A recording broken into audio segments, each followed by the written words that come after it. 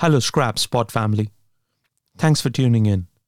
You're about to listen to a very engaging documentary. May I suggest that you listen to these episodes with headphones on or on a really good stereo to get the full ambient effect. We at Scraps take pride in making such productions and conveying these factful stories. So if you like what you hear, or if you don't, please do let us know on our social media page on LinkedIn and Twitter. We do love hearing from you. Finally, these type of productions take a lot of resources and time. While we spend our own time over the evenings and weekends, and we have very accommodating families, the cost of the production is something that we bear personally, between myself and Jojo Platt. So if you want to contribute in a small way to help us bring such content to you, please go to our donate page on our website, scrapspodcast.com, and provide us with a donation. We will be eternally grateful, and so will the rest of the Scrap Spot family.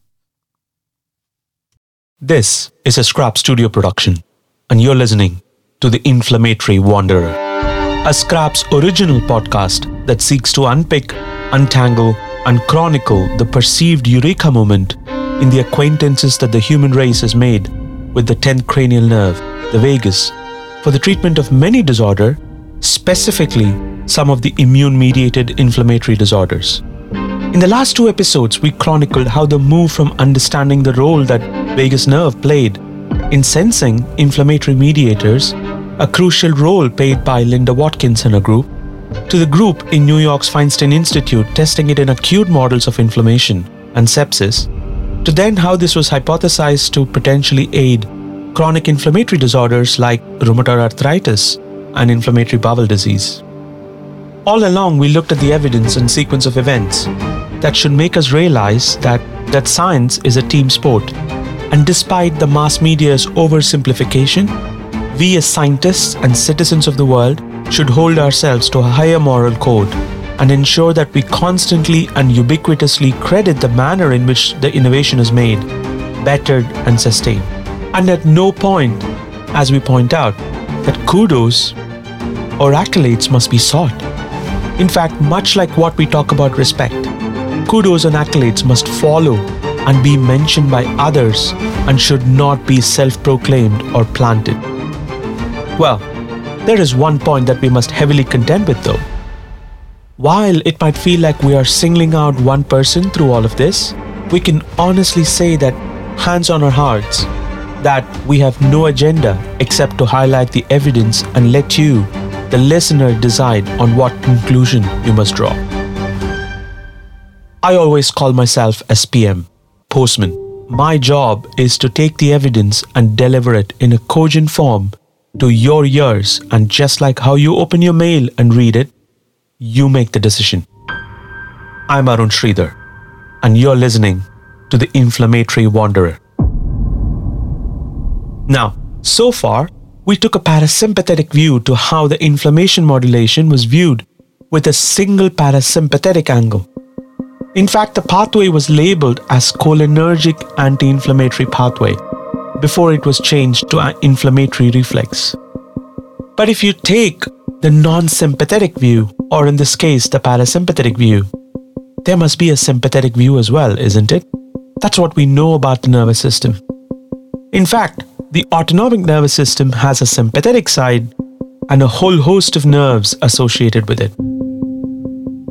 And then the question that pops in our head is, are we really right in calling this anti-inflammatory reflex as parasympathetic, or simplifying it by calling it cholinergic? Is it really true that both sensory and efferent arms of the reflex, as it is postulated, is truly cholinergic and parasympathetic? Well, that's what we are here to solve. To aid understanding, we're going to restate the proposed cholinergic anti-inflammatory pathway for you.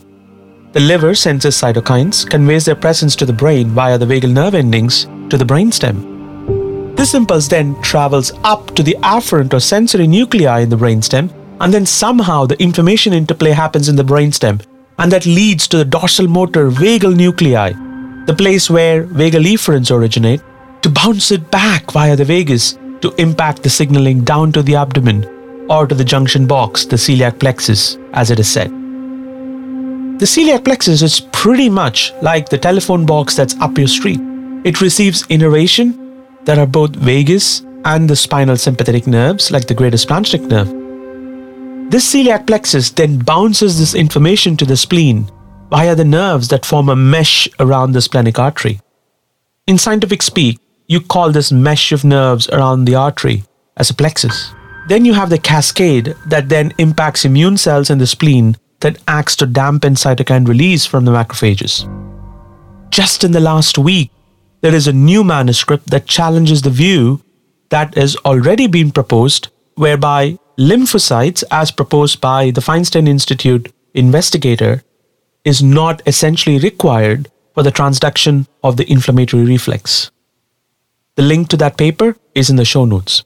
Now, before we go any further, we must state that the nerve plexus around the artery, like the spleen, are not unique. Most visceral blood vessels, especially arteries in the abdomen, are tightly controlled by innervation to both vascular smooth muscle and endothelium via nerve plexus that ultimately release a cocktail of neurotransmitters, the most widely known of which are epinephrine and norepinephrine, or what some people will call as adrenaline and noradrenaline.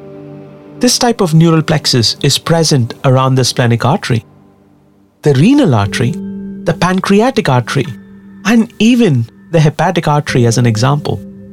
The release of neurotransmitters tightly control both the function of the blood vessels themselves and of where these blood vessels ultimately lead to. They control vasomotor tone or the blood vessel tone.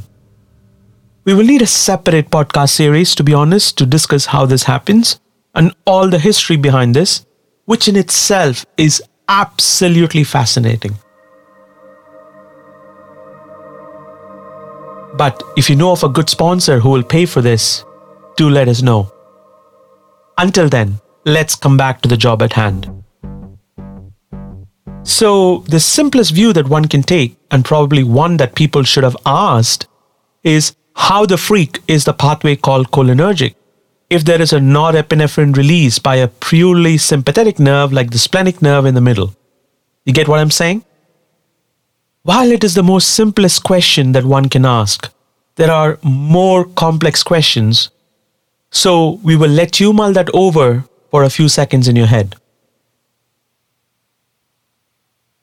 Second, what if I told you that the view that it's all vagus and no other efferent component was involved is on very shaky grounds? And once again, I must state that this is fundamentally unimportant for clinical benefit, as I would argue that one doesn't need to know every intricate detail of the pathway for clinical translation. But honestly, there are bucket loads of evidence to suggest that the efferent arm could also be sympathetic. And I must state that the jury is still out there and by no means is entirely proven to be one way or the other. But let me share the evidence. Evidence number 1. Ever wonder how the standard treatments for inflammation work? Well, let me give you an example. The humble glucocorticoid injection. The glucocorticoid is a native steroid, as you might know, and is a portmanteau, complex of a glucose and a steroid derived from the adrenal cortex. It plays a critical role in glucose metabolism and inflammation control, and when administered via an injection, it binds to the glucocorticoid receptors and regulates the transcriptional production of inflammatory mediators like cytokines.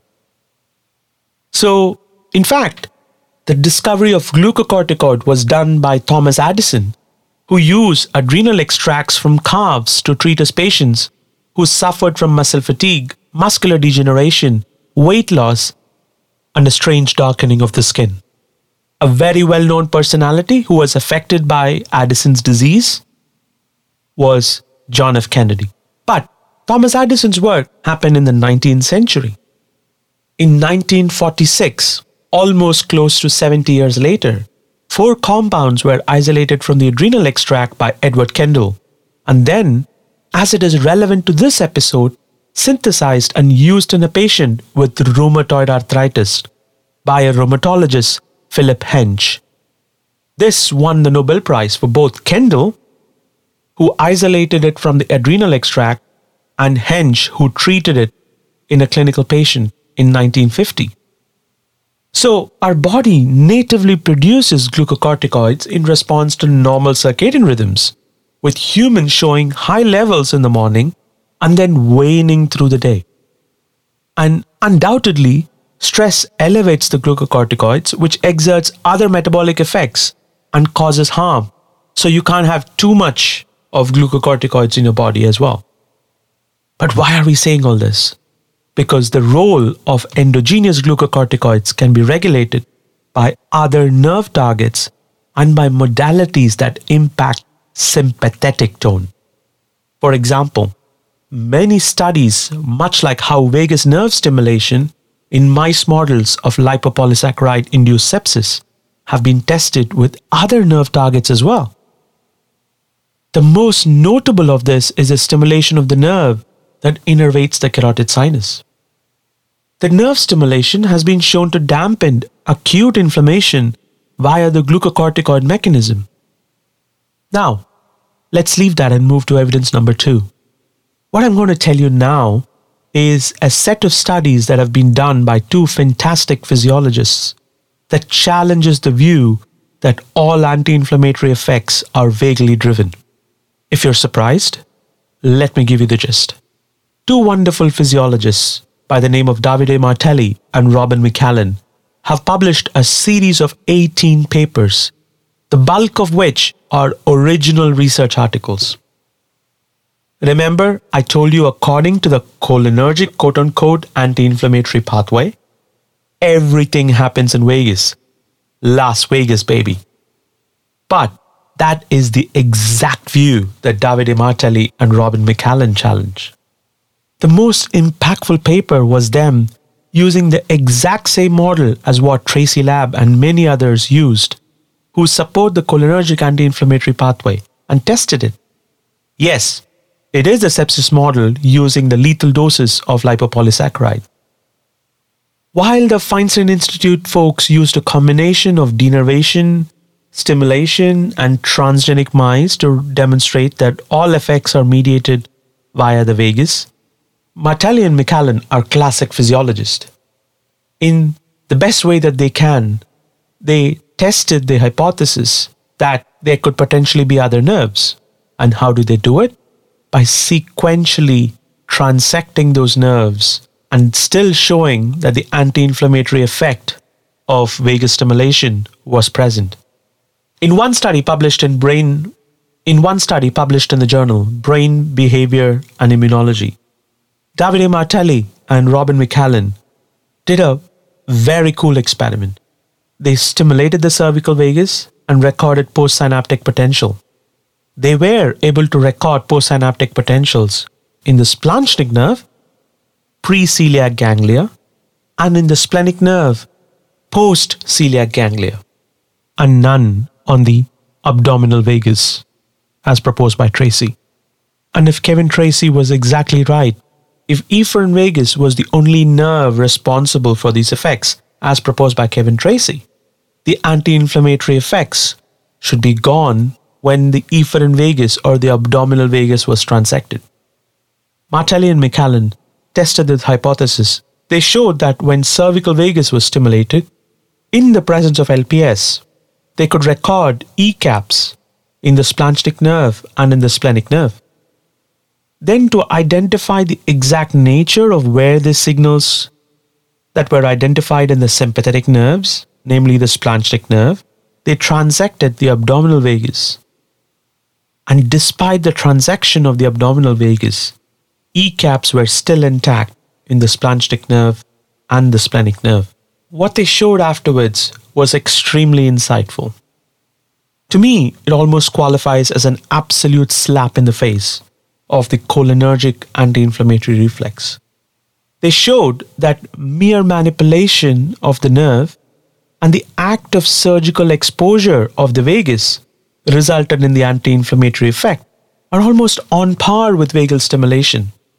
And when they denervated the splanchnic nerve, the anti-inflammatory effect in response to LPS challenge was gone. So through this work, they showed that it wasn't all in the vagus, and sympathetic nerves are also involved in the efferent response. We'll drop a link to all the papers by Martelli and McCallan in the show notes, so if you're really interested, go ahead and read them.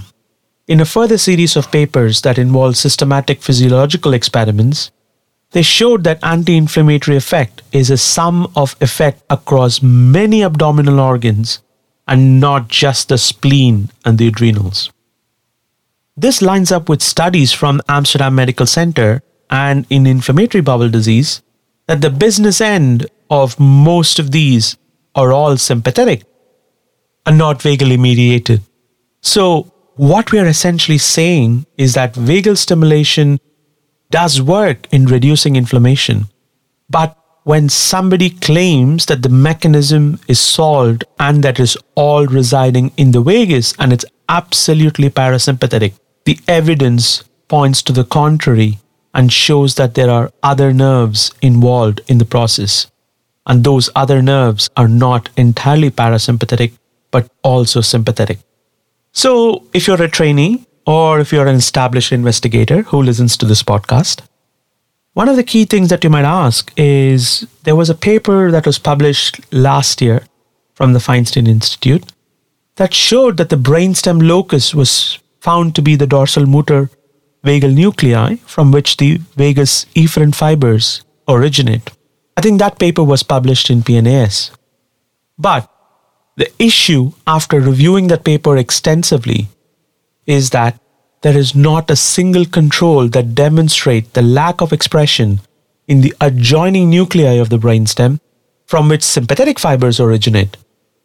Nor was there any direct recording demonstrated to show that it was the dorsal motor vagal nuclei. And all the evidence from Martelli and McCallan was published before this paper was published.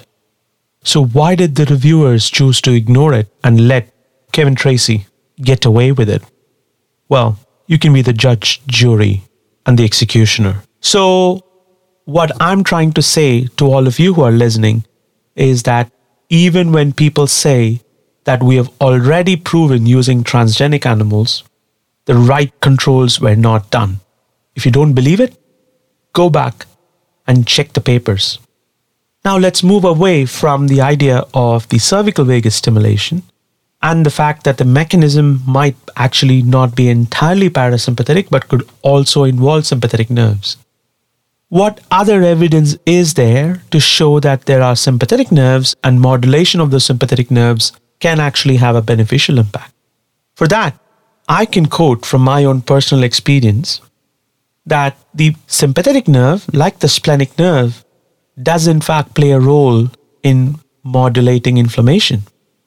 I must state that I have worked for the company GSK Bioelectronics and Galvani Bioelectronics and served as the inventor for all of the foundational patents for the company. So therefore, I do have personal information. So I'm going to take you back in time to some of my personal anecdotes about the whole thing and let you decide. The year was 2013 and the bioelectronics unit was created at GlaxoSmithKline and the Nature commentary was published in June 2013. And as I probably said in the previous episodes that I was employee number 2 in the unit, and I had another colleague of mine who had joined at the same time. She was officially the more senior person at the time, a director by grade, and I was a manager. And at this point, there was mission to do 2 things within the company: to test new novel autonomic nerve targets and assess its impact on disease models in animals or the biomarkers. And the second was to explore what the neural code was to enable exploration of closed loop stimulation.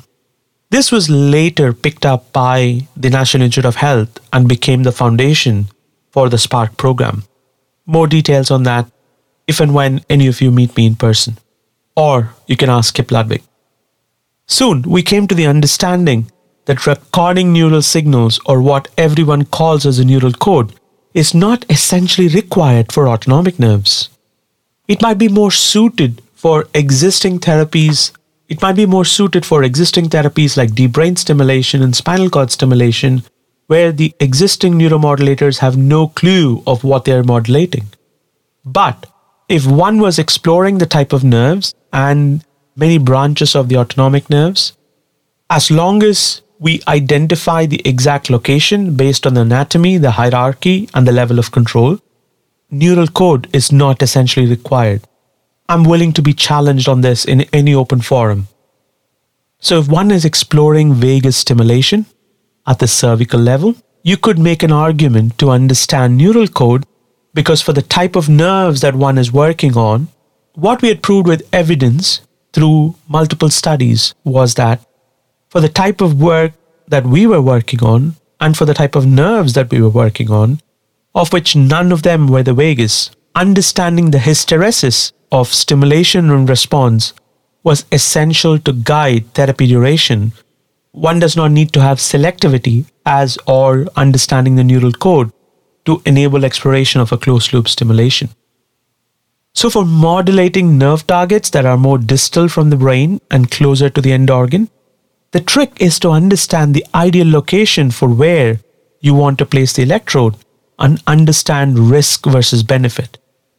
And as a safety pharmacologist, as a physiologist, and also as someone who has worked in the clinic, this was quantifying the risk versus benefit was easy.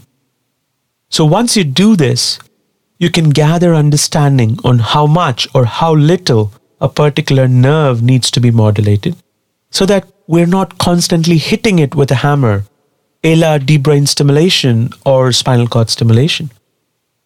So back in 2013, while we went and scouted many projects afterwards, there was one project that we were given marching orders for to go and coax and try to push the investigator from Feinstein Institute, Kevin Tracy, to move towards more end-organ focused stimulation. Two reasons. Setpoint had already completed its early pilot clinical trials, and two, because Galvani wanted something to hold on to. After multiple phone calls and in-person meetings between my directorial colleague and Kevin Tracy's lab, it resulted in a proposal that was still not optimal. The research unit's goal was to test if splenic stimulation resulted in anti-inflammatory effect.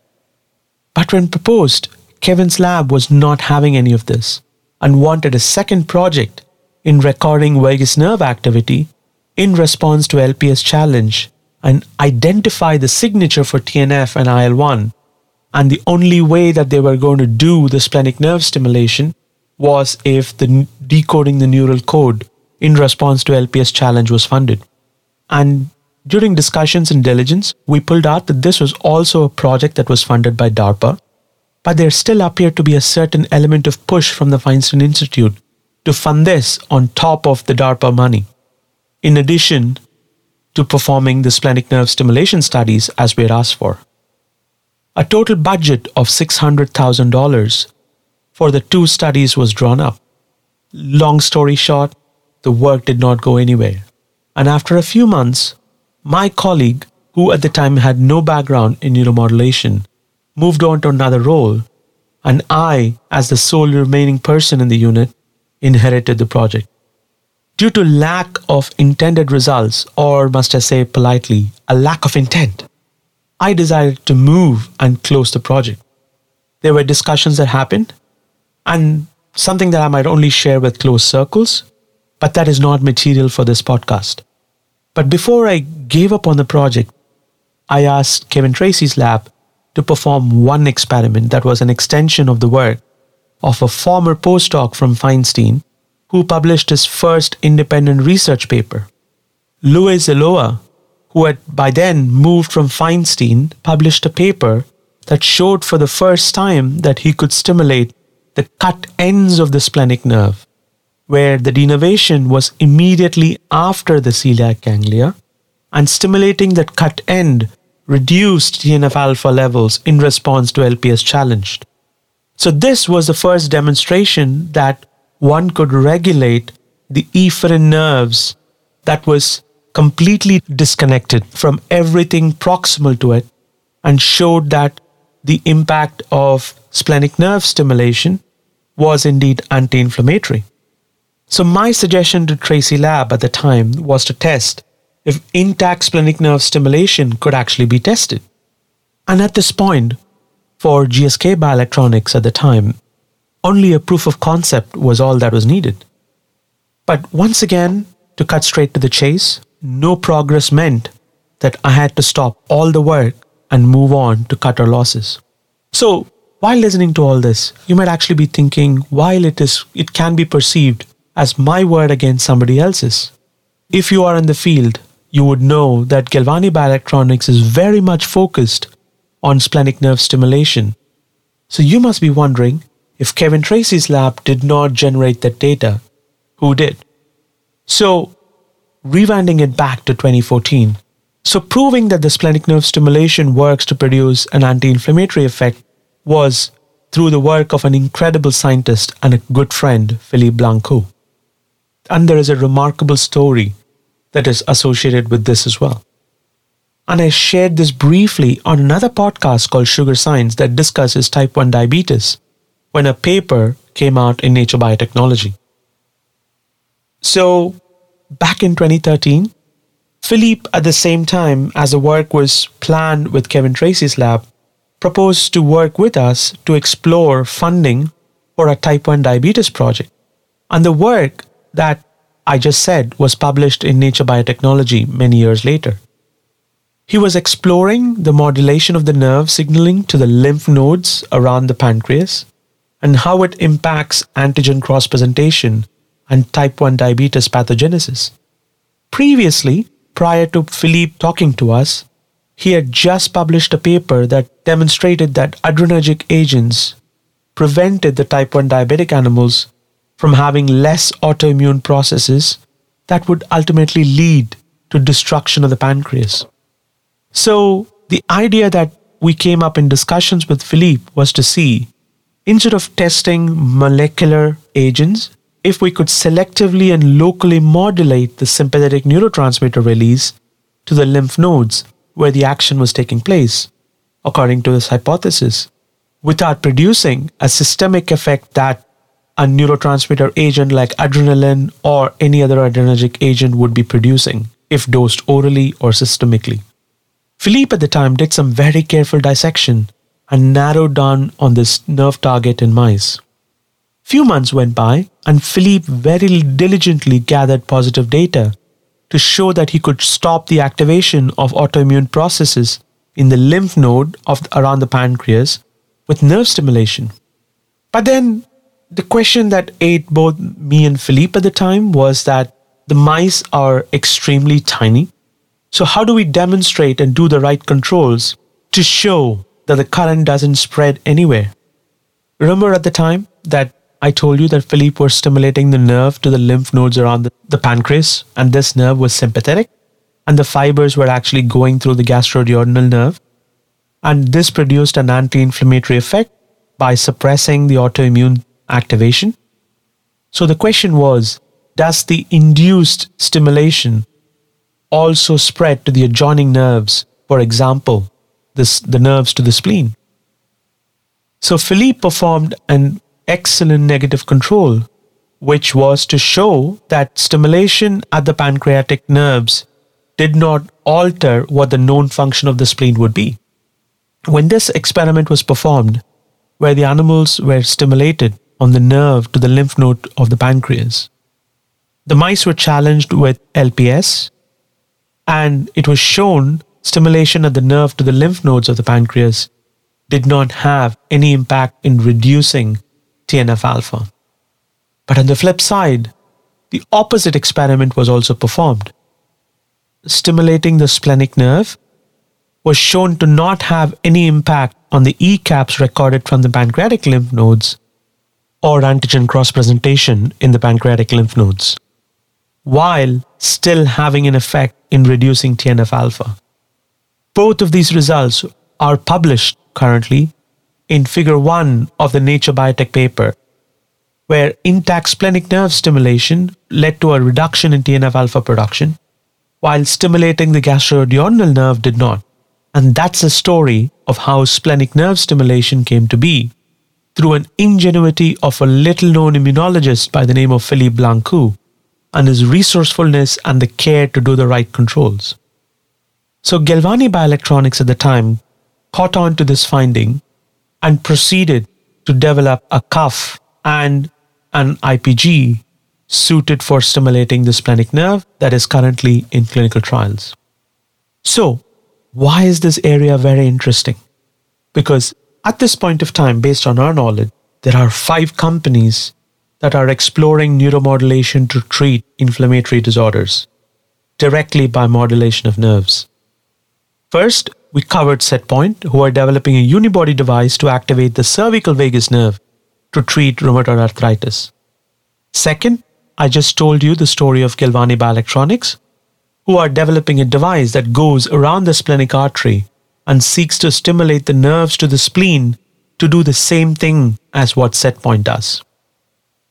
And because I was a past employee of Galvani Bioelectronics, I must add that Galvani's nerve cuff is the first one that I know of that goes around the pulsating artery and seeks to stimulate the nerves. It came with developmental challenges compared to just a discrete cuff or a unibody device around the cervical vagus. I know quite a bit about the cuff design that Galvani. Pretty sure Galvani will also share this in due course. The third company is a company called Second Wave.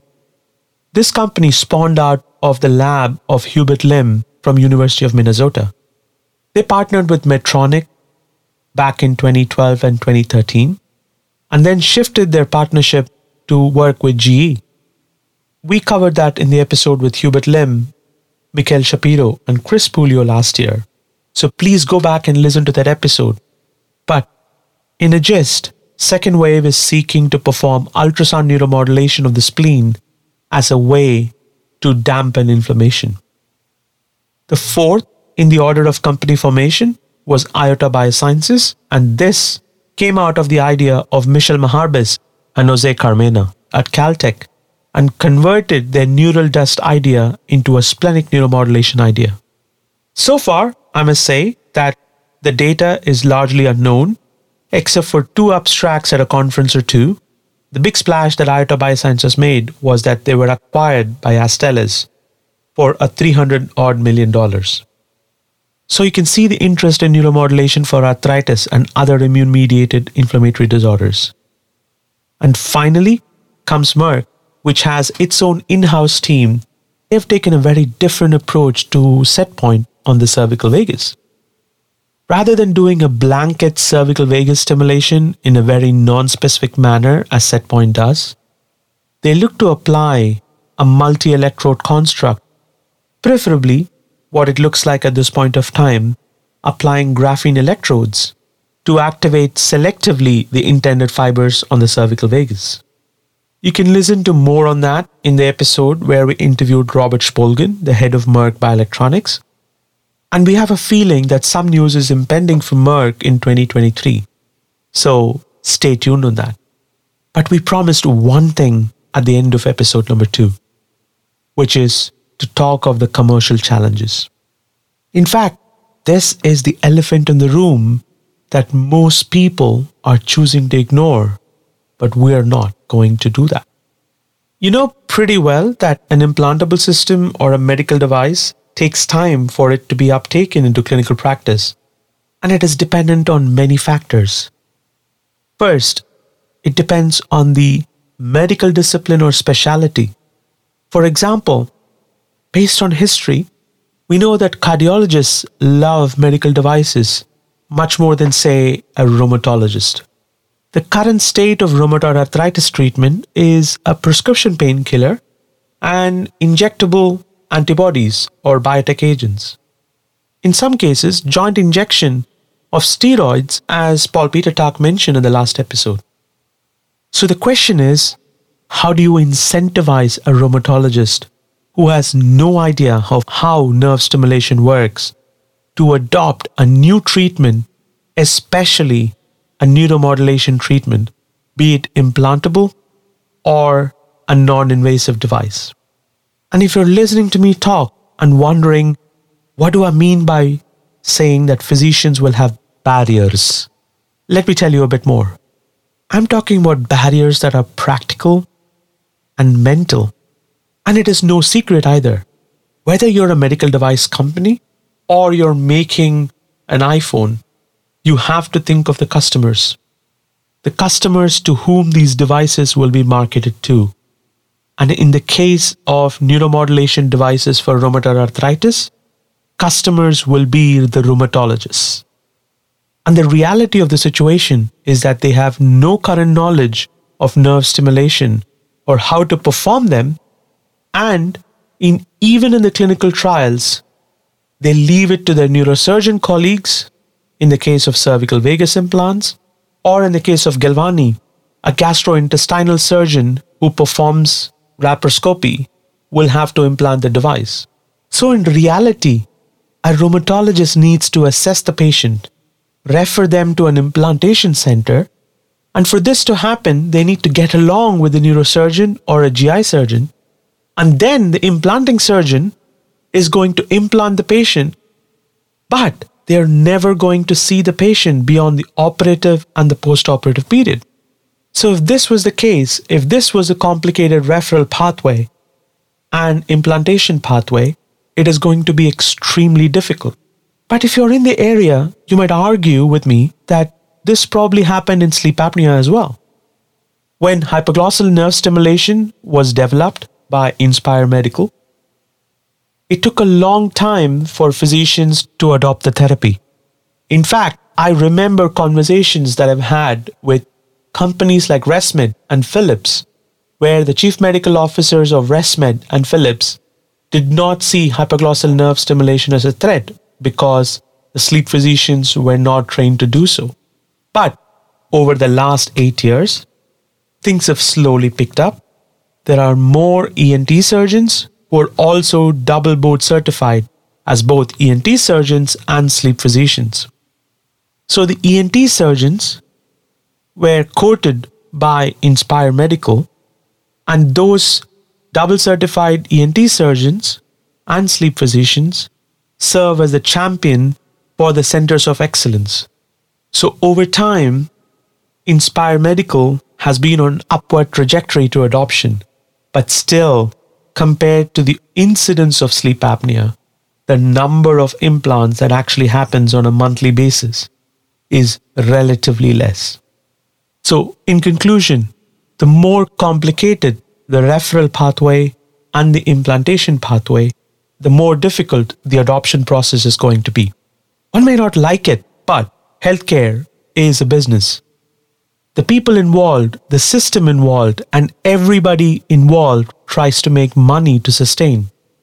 So the question is, if a patient is not going to come back to a particular physician, what is the incentive for a neurosurgeon or a GI surgeon to implant these devices? Secondly, if you're a rheumatologist needs to understand a whole new area of nerve stimulation and seek to modulate the parameters, something that they are not innately trained to do. So the adoption of neuromodulation for immune-mediated inflammatory disease requires both a steep learning curve on the side of rheumatologist and good people's management and incentivization for the implanters like the neurosurgeon or the GI surgeon.